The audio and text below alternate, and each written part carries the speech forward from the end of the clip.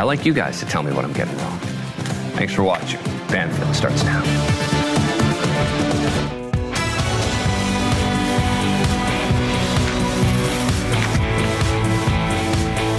It was me. I was the one wrecking Dan's phone-in show. I'm just teasing you. Hi, everybody. Nice to have you here on a Thursday night. You know what I call this night? Friday Eve. I'm also a little giddy because I like getting letters. I think everyone likes to get letters. But if you had the kind of letter that I received, you might be a little giddy, bit freaked out, all of the above, because I got a 10-page letter from the Happy Face Killer. And dang, did I learn a lot about what he's doing every day in lockup. For starters, I did not know you get to play Xbox till you break the knob. But that's what he's done. And also you get to do 5K runs and 10K runs and 15K runs, and you get to play putt-putt golf. And, I mean, there's just so much to do. I kind of want to go. I'm not going to lie. Like, it sounded like a country club. I know prison is not a country club. But the stuff that Keith Jesperson told me is available at his maximum security lockup in Oregon, dang. The schedule sounds like awesome. I'm going to read the letter for you and tell you why he's communicating with Rex Heuermann, who's the suspected Long Island serial killer, saying, dude, just confess and just try to get your sentence out here with me. It's crazy. Okay, so that's coming. Also, I'm still not over the Wendy Williams thing. I'm still not over this whole mess of who it was that is responsible for basically sending Wendy Williams into her twilight years in the worst possible light. I mean, if you asked me last week about Wendy Williams' legacy, yes, she was having some problems, etc. But man, she's like the number one talk show host out there. Maybe Oprah could beat her. I don't know. But honestly, Wendy Williams, tour de force. Tour de force. And I know because I met her personally. I saw her work side by side with her in that studio. She was unbelievable. And then this documentary hit, and it has shown us different Wendy Williams. Wendy Williams in a diminished capacity. That's a legal term, by the way. A very diminished capacity. Suffering from alcohol-induced dementia, it is said. And that is upsetting. And if Wendy were capable of knowing how this documentary was going to show her, I'm sure she wouldn't be the executive producer. But because she isn't capable, perhaps, of signing a contract like that, somebody else did. And that's the question. Who are the somebody else's? Because now her publicist is talking. And she took it on the chin in that documentary for being someone who was enabling all of this, taking her out to Los Angeles to have a meeting with NBC about a comeback show when she was drinking and stumbling and incapable of conversing, didn't even know what the Oscars was. You're going to hear from her in just a moment. Also, do you ever... if you're a podcast listener, and I kind of think you are if you're watching this show, right? This is a true crime show, and some of the best podcasts out there are true crime. And the number one show, the number one podcast is this one, Dark Down East, Kylie Lowe. She put out a podcast a couple weeks ago about Bobby Miller, Rebecca Bobby Miller. And it's a killing maybe most people hadn't heard of. Kind of obscure. Way up there in New Hampshire. But when you hear about it and how some evil character was lurking in her home when she was just home with her yellow lab Sport, and he trained that shotgun and pulled the trigger, shooting her in the face, and then shot the dog. It is confounding why they have not been able to solve that crime. But Kylie Lowe and Dark Down East has done a hell of a job shining the spotlight. And she is on this show tonight, so don't go anywhere until you hear about the podcast. And you'll hear from Kylie herself. She's just really great to talk to her. She's super interesting when you get to talk to someone off the podcast. But let's start here. If you do the crime, you do the time. That is our system. It is the criminal justice system. It's here. It's most everywhere else. It's kind of boiled down to the 8 words. Tonight I want to talk about 3 of those words. Do the time. That can mean very different things depending on the crime and the prison and the actual inmate. But I think we can all agree that if you're a serial killer with at least 8 kills confirmed and as many as 160 claimed, the time that you're doing should be pretty damn hard. And the truth is, it might not be, depending on where the gavel comes down. I want to take, for instance, the Happy Face killer. Legal name, Keith Jesperson, a serial killer who got his nickname from the taunting letters that he sent authorities and the media, adorned with smiley faces. And if you want to know what kind of time Jesperson is really doing, well, he is happy to tell you. And I myself can tell you because we're now pen pals. It's official. And breaking news, he just sent me this 10-page letter. Did not have a smiley face on it, for which I am thankful. But it is all about his life on the inside, and it is fascinating. I'm going to read a whole bunch of this to you in just a moment. But before he wrote to me, he wrote to News Nation correspondent Laura Ingle, too. And Laura even got him on the phone for a hot minute. She wanted to talk about another letter, famous letter, that he wrote. It was a letter addressed to the suspected Long Island serial killer, Rex Heuermann. I suggest to him that he solve himself, to contact the authorities, to make a deal to do his time outside of New York, because when he's convicted in New York, now New York's no joke. It's a bad prison system. I mean, these are tough guys in there. Again, we're back to doing time. That's kind of been a theme with me lately since my sit-down interview last week with convicted wife killer and maximum security inmate Drew Peterson. The time that Peterson is doing comes to 38 years on paper and another 40 for another crime, meaning he's going to die behind bars for murdering his third wife, Kathleen Savio, and orchestrating a hit on the prosecutor who put him behind bars. The Savio murder happened 20 years ago tomorrow. Think about that. What kind of time is Drew Peterson doing? What does he do with all of his time? I asked him how he spends his days. Have a listen. When you're in your cell, what are you doing typically? Watching TV. That's it? That's the big event for the time I'm in there, so. What about reading? I don't read. I don't like to read. I don't enjoy it, so I don't do it. So. Eyesight okay? Eyesight's great, fine. And what about writing? Do you write letters to anybody? No.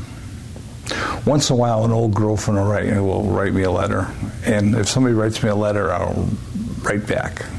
But just to write, it don't happen. So. Do you get a lot of mail? A little bit. I used to get a lot more. I think it's less and less as time goes on. So what kind of mail do you get? Kmart stuff. I'm just teasing. I get letters from people. I used to get fan mail from people. A lot of girls were writing me, surprisingly, and that's kind of dwindled out. What would they say? I don't know. They were like love letters. I love you, I want you. I don't know, stuff. Would you write back? Yeah. So it depends. It's just like, a lot of times the letters stopped if I asked them for pictures. What do you look like? Send me a picture. And sometimes, for some reason, that offends them. So, who knows? Did you develop any friendships or even love affairs with any of the people who wrote you? Well, it's hard to have a love affair when you're locked up. I mean, it's sometimes I would have something like that. It was kind of exciting, but it's just like I can't get with them, so it's just like it didn't make a lot of sense. So no girlfriends in the last 12 years, would you say? Nothing. Nobody came and seen me. No one came to visit? Well, once in a great while. I didn't get a lot of visitors. And I think that might be part of the reason they got me in Indiana instead of Illinois, because it's kind of a travel distance, so people don't want to travel to see you. Did any of the pen pals that you had, did any of them end up being long-term pen pals or relationships? Well, they normally dwindle out. You know, there's just so much you can write, and then you get bored with it. So it's like, I'm not a big letter writer, so I don't really like, out of courtesy, I'll respond to them, but other than that, I don't write a lot. I tell you, if I were locked up, I would just read all day long, and I would wait for someone to bring me food. Sometimes I dream about it. But Drew doesn't read. And he rarely writes, and he calls the 60 TV channels that he gets in his cell the big event. But back to Keith Jesperson, happy face killer. He's a writer. He's actually written advice for Rex Heuermann, that Long Island serial killer suspect. Jesperson says that Rex Heuermann should really, quote, solve himself and confess so that he can bargain to get a better prison like the one Jesperson is in Oregon State. That's the penitentiary he's in, Oregon State. He told me some of that himself. I want to read it to you word for word. It's super interesting. Okay. He says this, when I wrote to Rex Heuermann, I pushed him hard to own his crimes and force a deal to come here to OSP, Oregon State Prison, to do his time. That is his only real option. Deal to be placed in a prison away from harsh New York's system. We get inmates from other states for a host of reasons. A stand your ground case out of Florida, Mike is here. We've had parts of the Manson family and mob hitmen. Why? Easier to take them out of state than to deal with the security issues. Sent Rex my everyday schedule and store items we can purchase, a menu, and what our yard has to offer. And this is where the letter gets really good, because he tells me how he's spending his time as a convicted serial killer, like the whole schedule of his everyday. Here's what he says. OSP, Oregon State Prison, and Oregon's prison system is based on incentives, things that can be taken away if we do bad things. Clear conduct is rewarded. I'm sort of an icon in here. All the guards know me, and most of the inmates. What is my day like? I live in a single cell in D block, D160. At about 6:15 a.m., my cell door opens, and I walk to breakfast. Return is 30 minutes or so. I could go to the yard at 8 a.m. to 9:15 a.m. Most days, I stay in my cell doing artwork and watching TV. Perry Mason comes on at 9 a.m. Me TV. We have a count at 10:30 a.m. At around 11:15, we start lunch. At around 1:15 p.m., afternoon yard. Usually I go to my job when afternoon yard is over. Normal work schedule starts at 2:30 p.m. My work is in the clothing room. I've had the job now for about 14 years. Back in my cell by 3:30 p.m. for count at 4 p.m. Supper starts at 5 p.m. After the meal, I go to work until 8 p.m. But most nights we're done by 7:30 p.m. I rush home to watch, I thought he was going to say Banfield, but he said Gutfield on Fox. He watches Greg Gutfield. Okay. After which I tune into a country song station to listen to Willie Nelson's Roadhouse. Saw him in person back in 1985 and 1987. Sleep comes at 9 p.m. Just a quick aside there. Can you imagine if you were at that concert? Either one of those concerts with Willie Nelson's 85 and 87 Roadhouse concerts, you were there with the happy face killer. Ugh. Okay, as it turns out, the real reason that his schedule is like that is because there are plumbing issues in the honor block. And the honor block is where he's usually housed. I want you to listen to how Jesperson, who again is serving multiple life sentences for killing 8 women, describes the honor block. This is what he writes.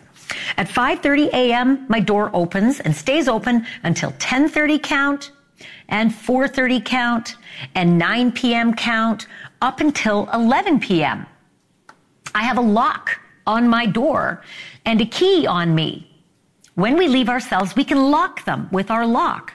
We have our own showers, pop machine, telephones, microwave ovens, exercise equipment, Xbox, TVs, 190-degree water, tablet, and I'm sure I'm leaving something out. Kiosks for video visits. And that, by the way, is just sort of like inside the warm prison walls. Here's how he describes the outside rec yard, which I thought was fascinating. He writes, we have a grandstand set up for bands, like musical bands, to come in and entertain us. I think of Johnny Cash, right, at Folsom Prison. Every year we have a custom bike and car show that comes in. Runners from all over the country run in our events. 5K, 10K, 15K. You can go online. We have a 1/4-mile paved track, 2 baseball fields, volleyball area, 8 horseshoe pits, First thing I thought of. And he says they are real steel horseshoes. We have an 18-hole putt-putt golf course. Got handball courts, 2 full outside basketball courts, 2 weight training areas, 40 phones, 30 benches to sit on. Inside our card room, which is seen in the opening scenes of Bandits movie starring Bruce Willis and Billy Bob Thornton, we have TVs for movies and sports. We have shuffleboards, pool tables, ping pong tables, 30 card tables, phones, soda machines, coffee machines, exercise equipment, full inside basketball court, microwave ovens, a shower room, and a couple of heavy bags to hit.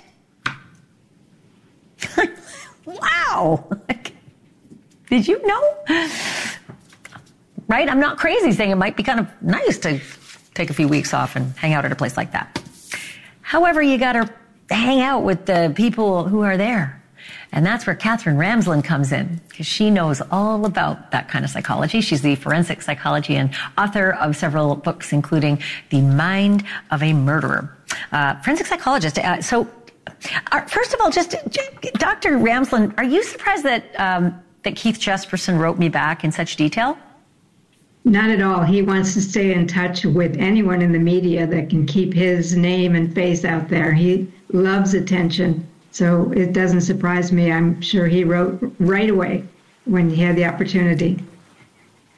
I wondered if it was that, or if it's just like, what else are you gonna do? I mean, I was surprised Drew Peterson says he doesn't read and doesn't really write, because you really do have a lot of hours to fill.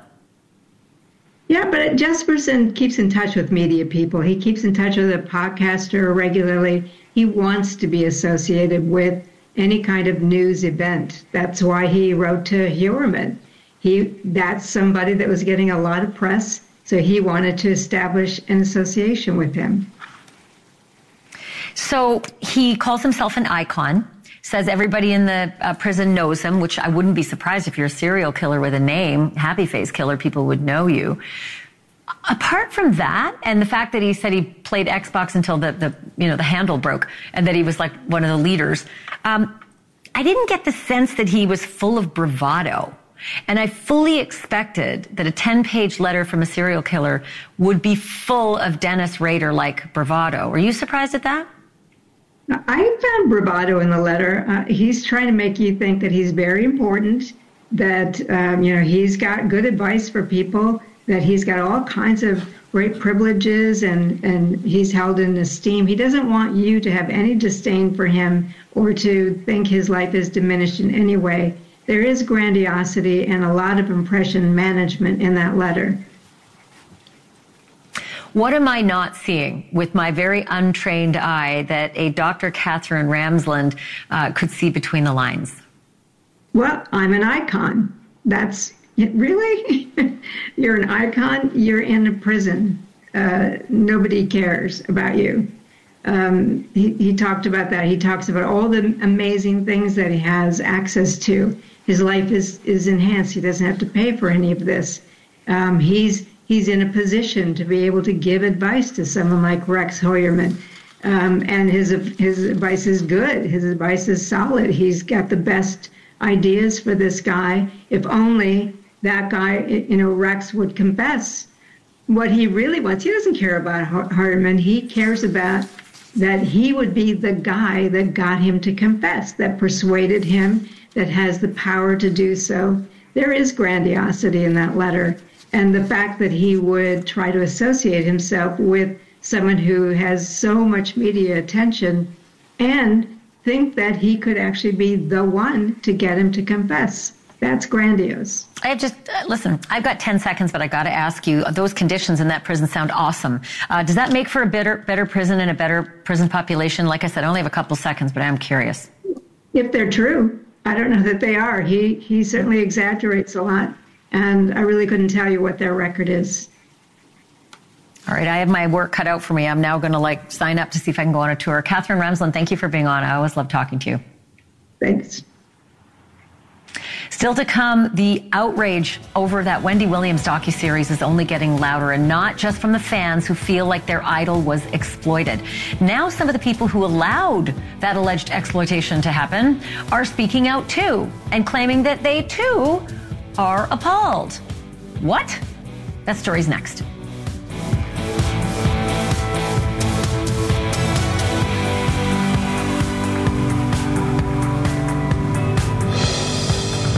He's talking about. Where is Wendy Williams on Lifetime? A 4-part doc in which the former talk show star is really seen as, I don't know, she's in a diminished state for sure. And she's suffering from dementia and alcoholism. She's also repeatedly berating the people who work for her. It's very uncomfortable. Take a look. She has people around who are yes people and allowing this to continue. This is all too much. Go! Drive! I have no idea where we are. I wish you would get liposuction. Okay. What the brand is this? UGG. UGG? Yeah. Put it in the same position, please. Close it all the way. Dumbass. So that was Wendy's publicist that she was yelling at. Her name is Sean Zanotti. She's a member of Wendy's entourage, and she's featured prominently in this documentary, and she is really coming under fire for what people say is having enabled what many of Wendy's supporters are calling blatant exploitation.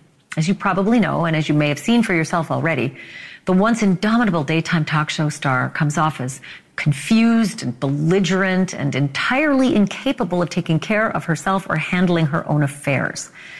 But the publicist, she says she's as upset as anyone else, and that it is all the producer's fault, people with the cameras, that Wendy was shown this way. Even though it is literally the publicist, Sean Zanotti's job as a publicist to keep cameras away from your client and avoid scenes like the ones in the documentary from being recorded in the first place. And perhaps not to shepherd new entertainment projects for Wendy Williams, given that Wendy seemed so clearly incapacitated. Here is what Sean Zanotti told my colleague Elizabeth Vargas. So the production company reached out to me at least 8 to 10 times over and over again, asking me about having Wendy part of this production. They told me that this was going to be about her comeback, her story, and sent numerous emails in regards to that. Immediately when I mentioned it to Wendy, she was excited and said, I want to do this. I want to get my life out there. I want to talk about my comeback. So, you know, it's interesting because the entire time, as you see me talking throughout this piece, I'm talking to her comeback, which is what I was told this story was going to be about, the comeback of Wendy Williams. Yeah, but and it doesn't about. Does it, I mean, I'm just curious, does it look like she's in any condition or shape for a comeback? Or is the documentary selectively edited? I'm just trying to, what we're seeing in this 4-part documentary is a woman who's clearly in trouble. She doesn't look like she's anywhere close to a comeback. Yeah. And I have to mention, this was a year ago that we filmed, so this was not recent. This was actually this time last year, right, over a period of 3 days with me. And she was in the process at that time of getting back to herself. So she was, you know, working on her health. She wanted to focus on her podcast, and that sometimes it was on TV, but she was really trying to focus on the better component of her life.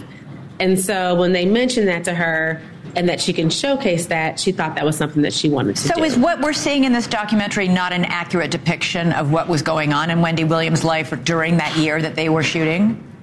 No, it's not. In fact, it's interesting, especially with the scenes in regards to me, which is why I'm saying they were exploiting her, in my opinion. There were many, many, many good moments, a lot of good moments that happened during that time. And they decided to show none of the good moments, but focus in on all of the negative moments. Those horrific scenes that you saw of her when she was talking to me in not such a nice way. Immediately that evening, we had a conversation off camera. I talked to her about it. We talked about it. She apologized, and she literally never talked to me like that again, ever, since then, up until the time she went into the facility. We were very good friends, we didn't just work together. I was a friend to her. She was a friend to me. You are actually in the documentary saying you've never seen her drunk and you don't think she has a problem controlling or drinking. How can that possibly be true? Because that was just my second time being around her. So my first time was the experiences that you saw, those examples when she was not being so nice to me. The second time was when we were in Los Angeles. Although I had worked for her for that past year, I didn't see her. I would just talk to her on the phone and communication that way. So I have never personally seen her drunk, ever in my life. That I have not experienced that. So all those scenes they show in the documentary, you weren't present for those scenes? I was not there. I live in Los Angeles. I've been around Wendy 3 times by myself. 3 times in total of seeing her in person. That's it. And those 3 times were the filming of this in which they try to show these components, but not showing anything beautiful. They didn't show, the beautiful moments that we had. They chose to show these negative components and not even focus on the fact of why she came to Los Angeles, what that was about. And I think that they changed that narrative for a reason. And just to be clear, you did call The Guardian to warn The Guardian that there was this documentary crew recording all this, right? Absolutely. So when she came to Los Angeles, I asked for the Guardian's phone number. I reached out to The Guardian. I explained to The Guardian that, you know what, I am concerned. Wendy has come here. She is upset. She's afraid of the management. She has not eaten. And did you tell her she was also drinking? Because, again, it's a very public and publicized, chronicled, well-chronicled battle with alcoholism already at this point. Yeah, but that lunch moment hadn't happened yet. Okay. What did The Guardian say? The Guardian said she was going to look into it. Everybody has seen this and is reacting to this. The only person who hasn't seen this documentary is Wendy herself. What do you think she's going to think when she finally does? I think that she would be mortified. I think that this is something that this was not what she was looking for. This is really something that's negative against her brand. I do want to say one thing that has not been mentioned and I think is important to say. Sure, very quickly. Yeah, I wasn't paid for this documentary. I didn't get paid anything. I have not been paid since I've been working with her. I have worked for her and helped her for free. I have fed her for free out of my own pocket. I have done nothing besides give to her. Very important to note something about that. Sean Zanotti, at a few points in the documentary, also tells the documentarians about the alcohol. Oh, Wendy knows her limits. Wendy knows her limits. Wendy is an alcoholic. Wendy has been struggling with alcoholism. Wendy lived in a sober house, fully publicized on television on her TV show. You're a publicist. You should know. This is your client. And the manager was constantly trying to pour out alcohol all around Wendy's home while Sean Zanotti was there. So to say she knows her limits, she can have a drink, she knows her limits, I'm sorry. I really have a problem with that, along with a couple of other things. Like taking her to a meeting with NBC Universal in a state where she also doesn't know what the Oscars are. And then the idea of going to the Oscars, she wants to wear shorts and a T-shirt. Williams was diagnosed with aphasia and dementia after the crew started shooting, but before the project aired. The producers said if they had known, they wouldn't have proceeded with Wendy's request to document her so-called comeback. They insist that they never tricked or deceived anybody. One of the executive producers, Mark Ford, said this: Wendy was a partner. She is listed as executive producer, as well as her guardian, her manager, all of our lawyers. Everybody signed off, and we're aware all the way through what we were filming. And so there was never anything that was, done behind her back. And you should know that the producers say they were asked to come in. She's executive producer to document her comeback. And then when they came in, they saw that was not what they were witnessing. Several people in Wendy's life have gone public with their concerns this week, including her best friend, her brother, the rapper named Fat Joe, and just this morning, Charlemagne the God. I felt like, everybody in this documentary is exploiting her because it surprised me to see that her son was an executive producer because there's no way I would want my mother to be seen ever in that light. Like there's no amount of money. I don't even know the story they was trying to tell. If they was trying to raise awareness to her being like held captive somewhere, then I get it. But they seem to know where she is. Yeah. Tommy Williams joined us here live last night and told us that his sister is at a treatment facility somewhere, he doesn't know, and is doing better. But he said the family doesn't know exactly where she is and they can only speak with her if she calls them. Tommy told us Wendy called yesterday, his sister, Wanda, and that he would be briefed about that phone call and what was said on that phone call today, but we have not been able to get a hold of Tommy today to debrief us as to what Wendy said yesterday. Still to come, it is one of the most brutal unsolved murders in recent memory, and you probably never heard of it. On Halloween night, way back in 2010, someone with a shotgun walked into Bobby Miller's house and shot her point blank in the face. And then for good measure, they shot her Labrador. They shot her twice. Like when she was on the ground, dead, they shot her again. It was personal. Sport the dog, why that? More than 13 years later, the shadowy figure that disappeared into the night is still out there somewhere. But not if Kylie Lowe can help it. Her smash hit true crime podcast, Dark Down East, is hell-bent on finding this evil killer. Was it the husband? Was it the son? Was it someone else? Kylie's with me next. Without the ones like you, who work tirelessly to keep things running, everything would suddenly stop. Hospitals, factories, schools, and power plants, they all depend on you. No matter the weather, emergency, or time of day, you're the ones who get it done. At Grainger, we're here for you with professional-grade industrial supplies. Count on real-time product availability and fast delivery. Call, clickgrainger.com, or just stop by. Grainger, for the ones who get it done. I don't think Bobby Miller could see it coming. I really don't. I don't think she knew, right? She and her yellow lab, Sport, they were just settling in for a quiet night at home. And then all of a sudden, out of nowhere, a shadowy figure was in her living room. I don't know if she saw him there. I don't know. She was in the kitchen, so was Sport. There is absolutely no way to know if she ever saw the killer or heard the racking of the shotgun before that killer fired it into her face. She could not possibly have seen the second shot coming to her head because she was already dead and on the ground when that killer decided to pump a second bullet into her head.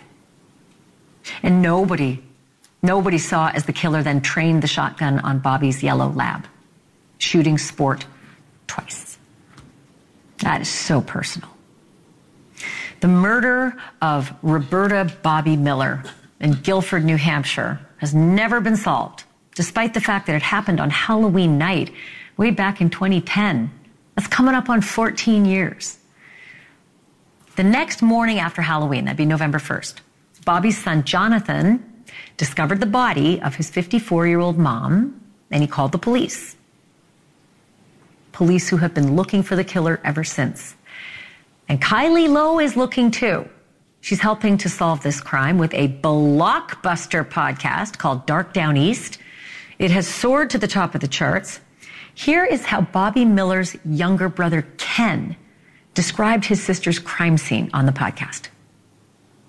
I mean, they really didn't say anything to us. They were very tight-lipped. They did tell me the circumstances of how Bobby was killed. She was in her kitchen, and she had been working on she was actually building some window boxes, so she was going in and out of the house to her garage, doing some stuff.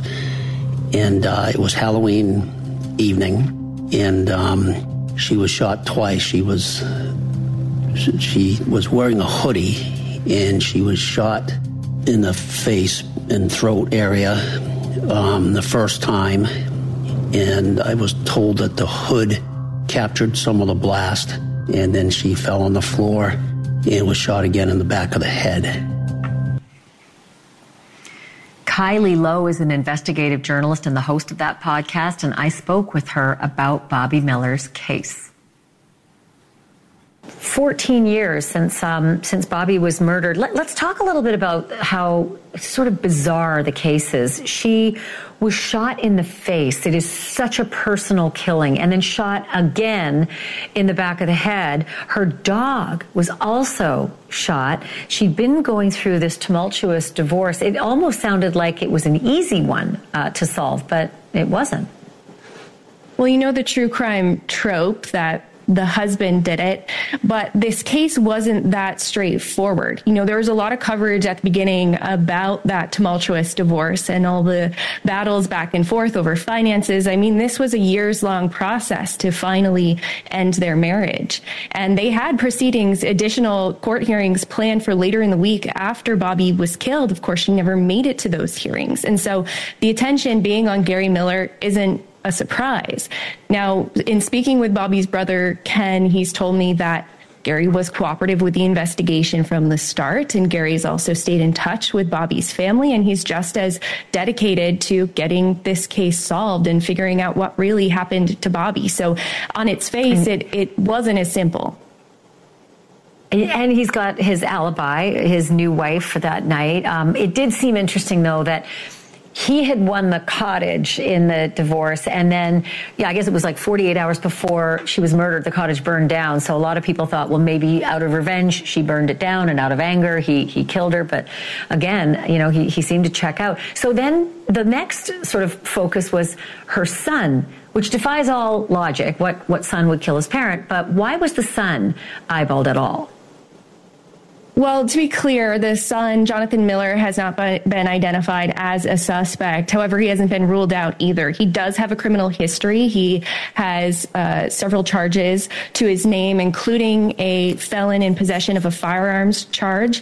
However, that firearm was not found to be connected to Bobby's killing, and he said he bought it for fear of his own life because his mother's case was unsolved. He always had a very close relationship with his mother, and Ken, Bobby's brother, will attest to that. But he believes that there was some financial motivation for Bobby's son to kill his own mother. But in previous reporting, he's maintained his innocence, and he's also referred to himself as a mama's boy. What's weird, though, and this was sort of the detail I can't shake, was that on some of these missing posters, Ken, Bobby's brother, had set up a camera, which is interesting in itself, to see, who is near the posters. And when one of the posters got written down, the last person who was seen before the camera went blank was Bobby's son, this son, Jonathan, with a rock in his hand, almost as though he was the one who destroyed the camera. Why would a son do that? Why would a son want to destroy a camera near a missing poster, or near an unsolved murder poster for solving his mom's murder? Well, it certainly does raise an eyebrow, and you would think that a son would want his mother's case solved just as much as anyone else. So, like I said, there is some suspicion surrounding him, but police have yet to name him officially as a suspect. It's fascinating. One other issue, there's no robbery, no sex assault, so motive doesn't seem to be helpful here in finding anyone. But neighbors who live like 200 feet one way and 150 feet the other way, nobody heard 4 gunshot wounds that night? Particularly shotgun shots. I mean, those are loud. So that also is another bizarre aspect of the case. And you have to wonder, what witnesses haven't come forward or may have information still that could help close this case. Well, let me just put it out there. You've done a great job at highlighting this case. The New Hampshire Cold Case Unit will take anybody's tips if someone's watching right now and thinks they might be able to help. It's 603-271-2663. Again, 603-271-2663. Keep us posted, Kylie Lowe. And again, congratulations on doing such a stellar job on the investigation into this piece. Thank you. And thank you so much for having me and shining light on Bobby's story. And again, Kylie Lowe's podcast is called Dark Down East. It's good stuff. Coming up next, a father in Ohio accused of shooting his 3 little boys dead, execution style. He stood before a judge and he asked for the central part of the murder case against him to be thrown out. But here's the shocker. What he wants thrown out are his own words, even the ones we saw on camera with our own eyes. It is a death penalty case. But when can your own words be used against you and when can't they? Details next.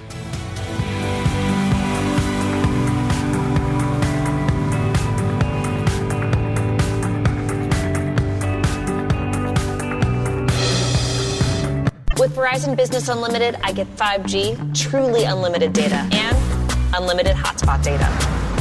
So no matter what, I'm running this kitchen. Make the switch. It's your business. It's your Verizon.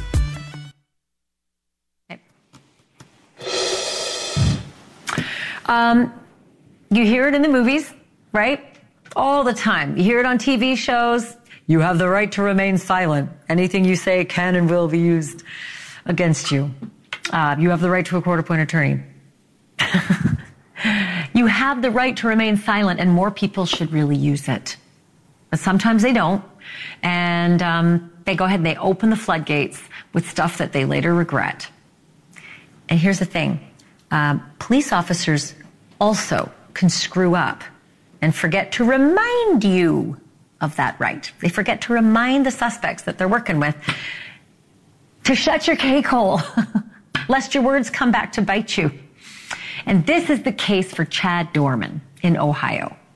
That man is accused of lining up his 3 little boys, ages 3 and 4 and 7, and then shooting them all dead, execution style, after allegedly planning to do so for months. But now Chad Dorman wants the court to forget all about the stuff that he said to the police. Stuff that the state of Ohio and kind of everybody else in the world considers a confession. And the state of Ohio is seeking the death penalty in this case. Chad Dorman's lawyers say that that confession is inadmissible. I mean, look at this. He was like yammering away on camera, on the body cam, right? The minute they came to pick him up. He didn't run, he was sitting there. But his lawyers say that it's inadmissible. And the reason they say it's not allowed is because they claim the police violated Chad Dorman's rights. The prosecutors say that's baloney. He voluntarily waived his rights.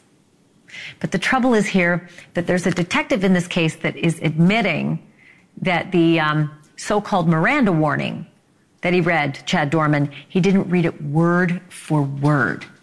Yeah, that's a little sticky. Word for word. Wonder how many words and how many words he didn't read. The judge has to weigh all of this and figure it out.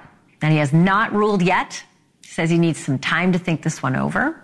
The analysts say how the judge decides could mean the difference between Dorman being eligible for the death penalty in this crime or not being eligible for the death penalty at all. So we are following. Make sure you watch this space. And man, just how does a father do it? Coming up tomorrow on the show, more on the Wendy Williams story. Like I said, Wendy Williams is unreachable. Her family cannot reach her, but they keep their phone hot because she calls them occasionally. And yesterday she called them. And so her brother Tommy was going to get the debrief on what his sister Wanda heard in that phone call. How was she? Was she sober? Was she okay? Was she lucid? And Tommy tells us he's going to debrief us. He did not do so today, but we are hoping for that tomorrow, plus more fallout from that documentary. And so come on right back. In the meantime, stay tuned for Cuomo. He's next.